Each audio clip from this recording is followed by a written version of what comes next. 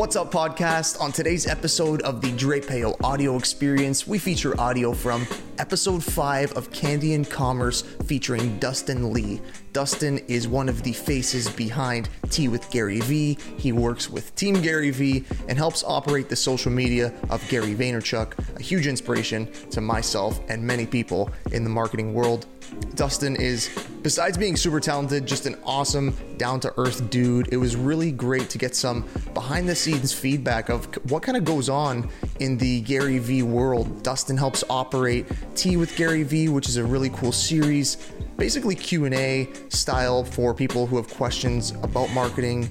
Gary takes the time to answer your questions almost on a weekly basis. And Dustin's one of the people who helps operate this platform. So it was great to talk with him. Let me know what you think of this episode. We kind of also nerd out a bit at the end talking about Pokemon stuff, which Pokemon's really blowing up, but that's a different episode of the podcast. So enjoy it. Let me know what you think. And this is the Drapeo audio experience. You're now listening to the Drapeo audio experience.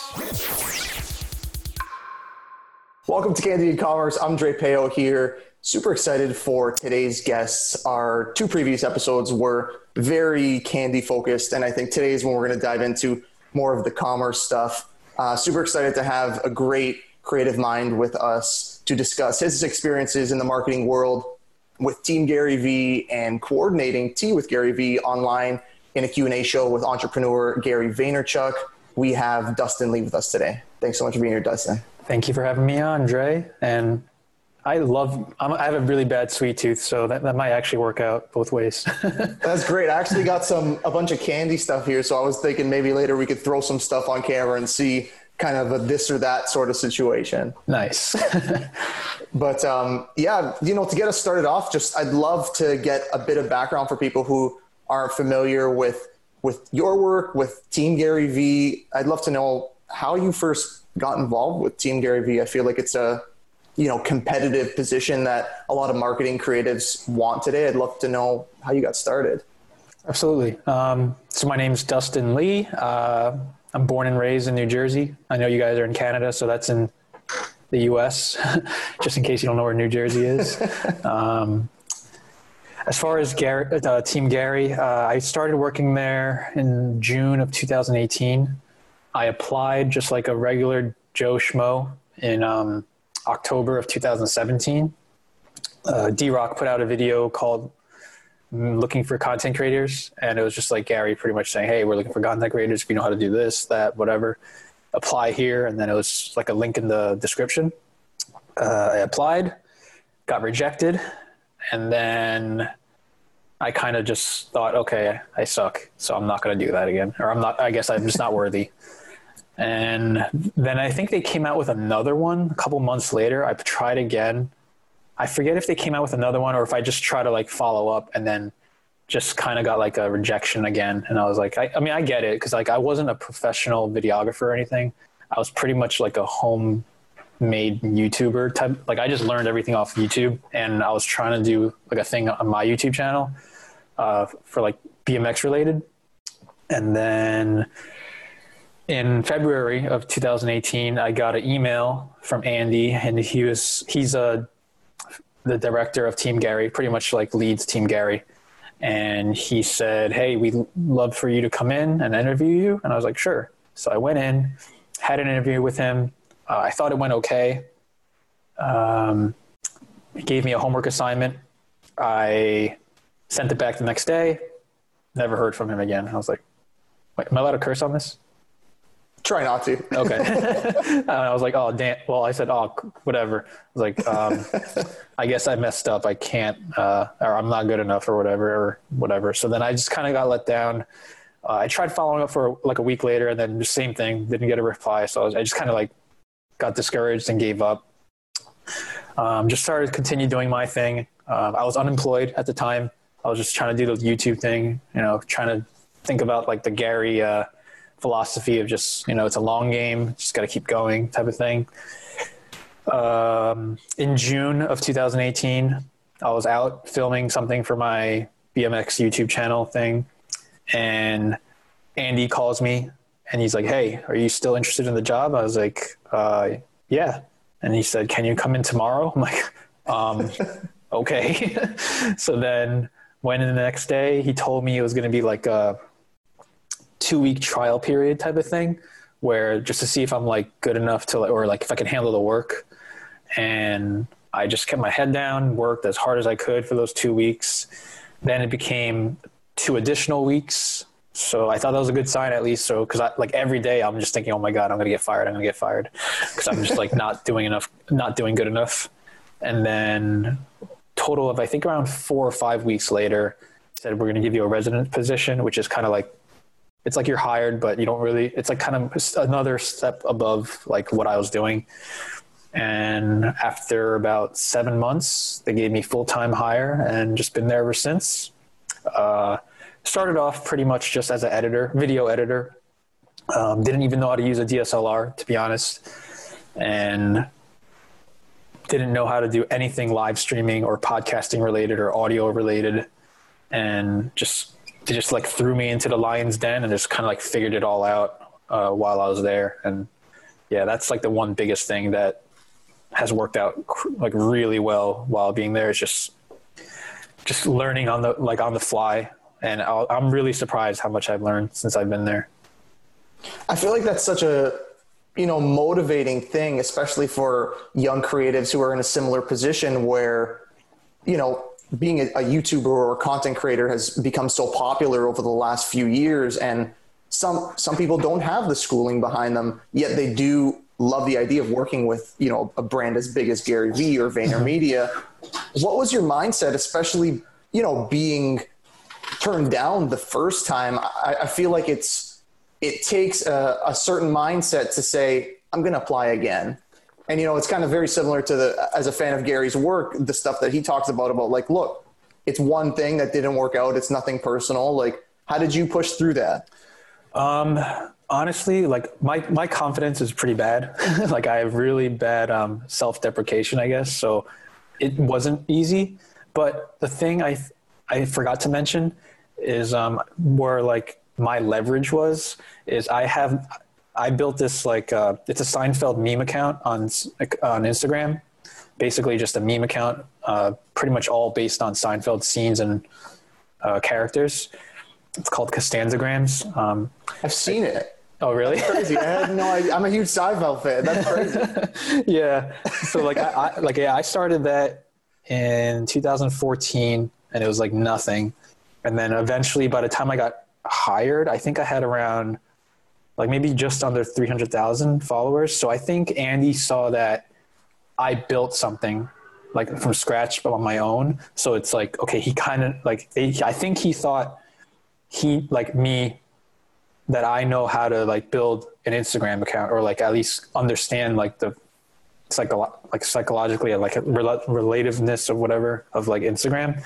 So I think that's where I got my shot, because a lot of people that are on our team, they did go to like film school or like they have like experience with video, where I think my advantage was just that I kind of understood the platform really well. So yeah, for any people out there that might not have like a film school background or just like are like a self-starter type of thing, I'd say your biggest advantage is trying to build something on your own, because that you can use that as your portfolio pretty much, or like your leverage to be like, hey, I did this from scratch. So like, let's say you have a YouTube channel that even has like 50,000 subscribers. I mean, I know some people that's a lot, some people that's nothing. So it all depends on your perspective of that. But I think that is like good leverage to be like, hey, I built this. I know how to create content. I understand people, or like how like to attract people to my content. And especially with like your engagement and stuff like that too, all that stuff matters. But yeah, like if you have nothing, you don't have like a college degree or a film school degree or something like that, my biggest suggestion is just try to build something on your own. And it's going to take time to do that. Like I didn't like, cause I mean, I got a little bit lucky with Costanzagrams where I did get like a good, like a shout out, but that's also where networking kind of comes in, where you got to like be friends with people or like just talk to people and just be like, oh, I love your stuff or whatever. Like, I mean, in a real way, not like in a kiss ass way type of thing. Yeah, absolutely. And I feel like that's a good segue into Tea with Gary Vee, because I feel like that's, in a way, what you guys are doing is a massive networking with both the fans and people who are entrepreneurs in the industry. For people who don't know, Dustin coordinates Tea with Gary Vee, which is an online segment with Gary Vaynerchuk, who is a media personality, entrepreneur, early investor in Facebook and Snapchat, and just does everything in the business world. And Dustin, you're coordinating these, I guess they're interviews, but also Q&As with just fans online. And I feel like you come across so many different perspectives from, you know, there's the entrepreneur business owners, there's also people struggling, looking for advice. I'm curious if you could just talk about one or two things that you've really learned listening into these conversations, particularly about business and kind of that struggle. I'm really looking for, you know, people who are watching, looking for advice on building their business. As just an outside perspective, you watching these conversations, is there something that you would say really stood out for advice for people? I would say that we overthink, a lot of us, me included, we overthink everything. I think that's where Gary's, like, his superpower is, because he just doesn't care. Like, so we sometimes work with, or I sometimes work with the agency side of VaynerMedia, like pretty much doing stuff for clients. And there's just such a huge approval process that has to go through, like, the content that we make for them, where they're like yes and no, or like, oh, this is not our brand or whatever. But Gary, on the other hand, he just like, yeah, let's just do it. Who cares? Like, he doesn't care what it is. Like, if it looks like garbage, like, he's fine with it because he wants to see if it works. Because he's very open to, like, so many ideas. That's like one of the best parts about working for Gary, like, that I realized is there's just so much freedom. You can do whatever you like. You can make whatever you want. He's willing to test stuff. But back to your question, I think that is a big thing where people are overthinking their content, thinking, oh, it's not good enough, the lighting stinks, or I look stupid, or I'm stuttering. Like, I think that is a big thing where people just need to put it out and just not care. And that's definitely linked to our own insecurities, which I even me, like, I'm just as guilty of it too. And I think that's what's really getting like people from like trying to do stuff, just overthinking it, and just your insecurity of overthinking whatever you're trying to put out. But you just got to put it out, really, like, and you learn from it. Like, I've even this podcast, like, I've done podcasts with a couple people now since Tea with Gary Vee came out. And, like, at first I was really, like, stuttering and stuff, and, like, just not knowing what to say. And I just doing it more, like, makes you more comfortable, and, like, you just get better at it. So definitely, like, don't overthink your first things you're putting out. That's what people, like, I've noticed the guests, like, it's just interesting. Like, Gary gives such, like, common sense advice, and people are just like, oh yeah, duh. And then it's like, yeah, like, it's just, we are really overthinking a lot of things, when it's just like, the thing you should just focus on is just just do it. Yeah. And I think it's, you know, just thinking back to my own experiences at the beginning as a content creator, I think it's the judgment that really affects you the most, because if you've never done something before, especially if you're transitioning, you used to be an athlete and now you're actually really passionate about video, you want to do something different. You're like, you think about the different things people are going to say. And I think that's important, what you were saying about people actually don't, you think people care more than they actually do. And, you know, I think that's great advice. Yeah, I'm just as guilty of that too. Like, I have my BMX YouTube channel now, but I want to make video stuff, or I want to do, like, car stuff, but I'm, like, still kind of hesitant because I'm, like, worried I'm going to lose my followers. And yeah, that's something I'm working on also. Like, I just gotta, like, get over it, because it's like, if I do lose 60% of my followers, but I'm also possibly gaining, like, 120% of different people. So it's like, that's just something you got to really think about also. And I got to do that. I got to work on that too. I'm just kind of going to be like, whatever, I'm going.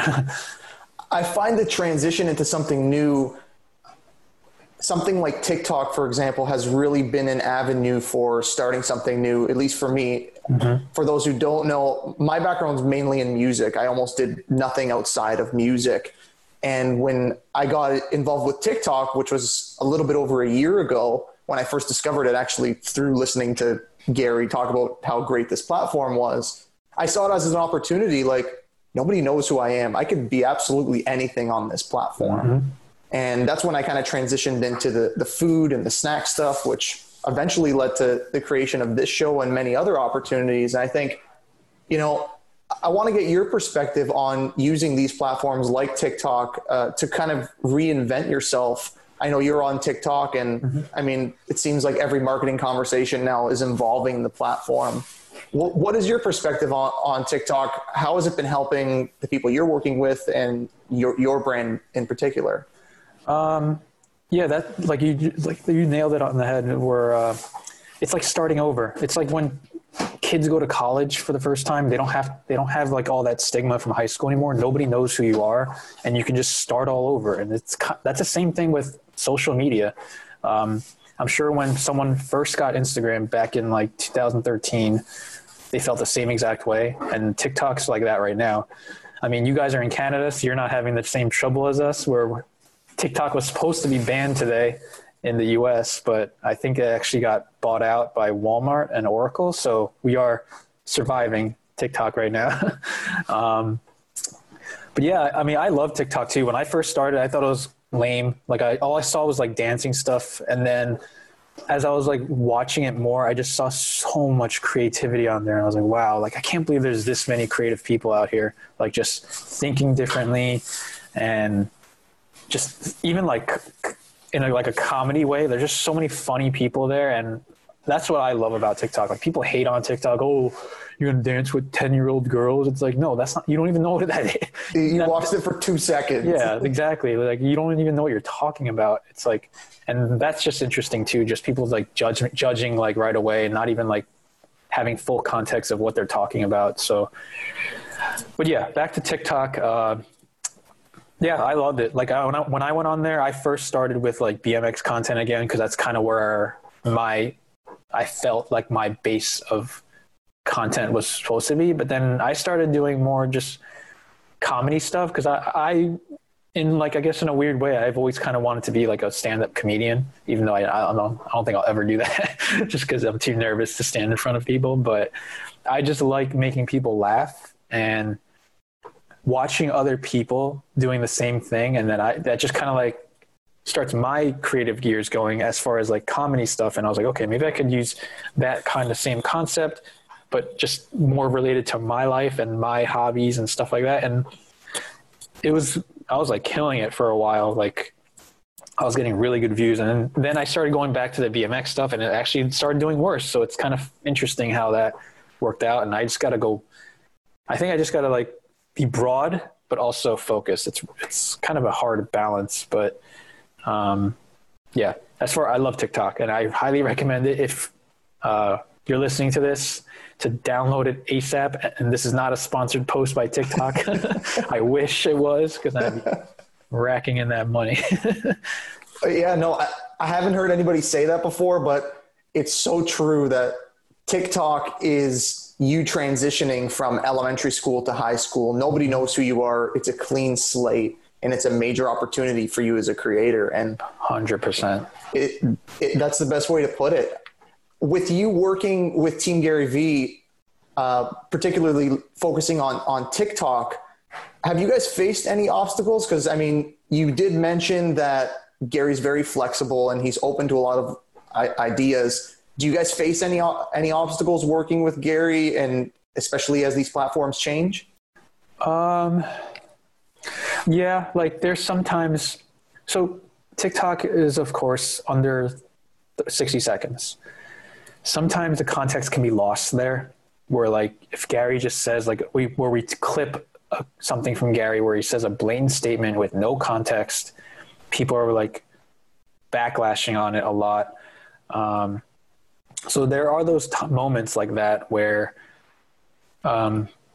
he does say it's fine, but then it's like, oh crap, we probably shouldn't have done that, or at least we should have laid better context in the edit. And I mean, that's just going to happen. Like, luckily Gary is just him, where he's like, if he sees the backlash, he always addresses it right away, apologizes. Like, he doesn't try to hide it or anything. And yeah, that's the one hard thing about content creation. Like, I try my best to to edit something where the context isn't lost, but it's tough on certain platforms, especially so I'm in charge right now of like Instagram Reels. That's 15 seconds. It's so hard to like make sure the clip isn't saying some blatant statement that can be taken the wrong way.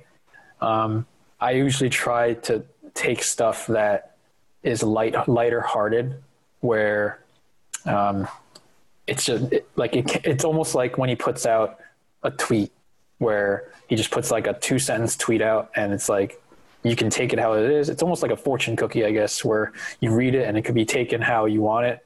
That's kind of like how IG Reels is right now. And TikTok was kind of like that too for a while. Like, we were trying to do like around 30-second clips. But usually it does fine, like very, very little backlash. Like, it's just once in a while type of thing. Yeah, and I'm curious how you're finding the Reels experience, because, you know, it's basically the Instagram's response to TikTok, for those who aren't familiar with Reels, and it's increasingly getting more and more popular, especially as they make adjustments to it. Are you finding that in comparison with TikTok, is the reach similar? Is the response similar? The reach, well, so views wise, it is similar to like getting a lot of views on TikTok, but as far as engagement, I'm not seeing it as much. Like, it seems like we've posted Reels for Gary where it gets like 4.5 million views, but then the comments and likes are pretty much equivalent to something where he usually gets like 800,000 views. And it's just like not really correlating correctly, in my opinion. Like, I don't know what's going on. Like, how are there like those, where's that 4.1 million views coming from then? And I don't really know, honestly, because I'm not like in touch with the people at Instagram or Facebook, whatever. But as far as like the culture of it, I'm not a huge fan of Instagram Reels right now. Like, it's not like TikTok where it's feeding you the content you want to see, where like if I'm on TikTok and I'm starting to just look at like people that post like video FX type of stuff, and it's just like creative stuff like that, I'll be seeing that a lot. Just like I look at my girlfriend's feed sometimes and she sees a lot of dancing, because like I guess she's kind of like into that, and I don't see dancing at all on my TikTok, like zero. And that's where I think TikTok's algorithm is better, where it really understands you better. I mean, it's a little creepy, but it knows. Where IG Reels, I'm seeing a lot more of that just repurposed TikTok stuff, dancing stuff, and it's just like, this is not what I'm interested in at all. And I think it's still in the early stages, though, where it's not knowing how to do that. I mean, just like Instagram TV, when it first came out, it was really wonky, and like people, like, it wasn't like feeding me correct stuff. So I think they're still working on it, and I think that has a possibility, but right now it kind of stinks. Yeah, for me, I'm a bigger fan of TikTok, but I'm hoping that, you know, Reels does adjust, and because Instagram is such a big platform. Yeah. As we're winding down here, I know we have about 4 minutes left. I want to just briefly talk about, because I know how passionate you and Gary are about it, the rise, and this is kind of left field for people who are watching the show, but the rise of Pokemon cards and sports cards is something you and Gary talk about as a major investing opportunity, to the point where I've heard Gary say, like, he's not really investing heavy in startups. He's going hard in sports cards, and you're seeing people making, you know, 20, 30K off of one card, things that I had no idea. And I pulled out my childhood Pokemon cards quite recently, and I'm pretty excited. I got a pretty good collection as a kid. So nice. I'm curious how your collection is going, and maybe some 1 or 2 tips before we wrap up about investing in sports cards or getting involved at all. So as far as sports cards, I don't know anything about that. I'm only focused on Pokemon. Something that Gary said in like a recent Tea with Gary Vee was just like, yeah, Pikachu's not going to have a blown ACL. And I was like, that's true. That's kind of like why I started going with Pokemon, just because I felt like it's a character. It has better IP, intellectual property, whatever. And it's just something that's probably going to be here for a while versus a basketball player that might become irrelevant in a couple, like 10 years or something.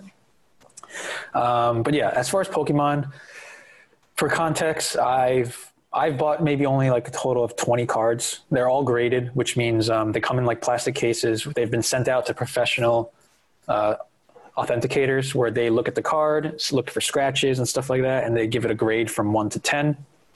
I'm buying mainly graded 9 and 10 cards. 10 being the best. Yes. For those who don't know, yes. Correct. My collection is small, in my opinion, but I did spend about $6,000 on those cards. I luckily was in I got in like a little bit just before like it went from like, it was going like this and then started going like that as far as the price was going. I got in like just before it started skyrocketing. And even then when I was like, oh my God, I just paid $600 for this card. Like, is this really worth it? I hope so. And then, but yeah, the prices now are just insane. I recently sold 6 of my cards. So like I said, I spent $6,000 on maybe around like 25 cards total. I sold 6 of them recently and I have made $4,000 back. So like I'm doing pretty good. Yeah, I'm doing pretty good. Incredible. That's motivating for me as I get my collection up. I'm looking to get stuff graded, but I'm not familiar with it. So if you have raw cards at home, you can sell those too. It's just take really good pictures or hopefully they're in really good condition. And I know people probably don't realize how important that condition is. Like if you have a good card that you're like, oh, it's not bent, it's not folded, like it's great condition, but that's not the only things that the graders are looking for. Like there's really little subtle things, like even like tiny little nicks on the corners and stuff like that from just like playing or flipping through them or whatever. That will bring a card that would be a perfect 10 down to maybe even a 7 or 8, depending on how bad that is. So just look at those really carefully. But people are selling raw cards too because they're just going to take a chance at it. It's like gambling in a way. Like I bought like only 1 raw card and it was from Japan of all places.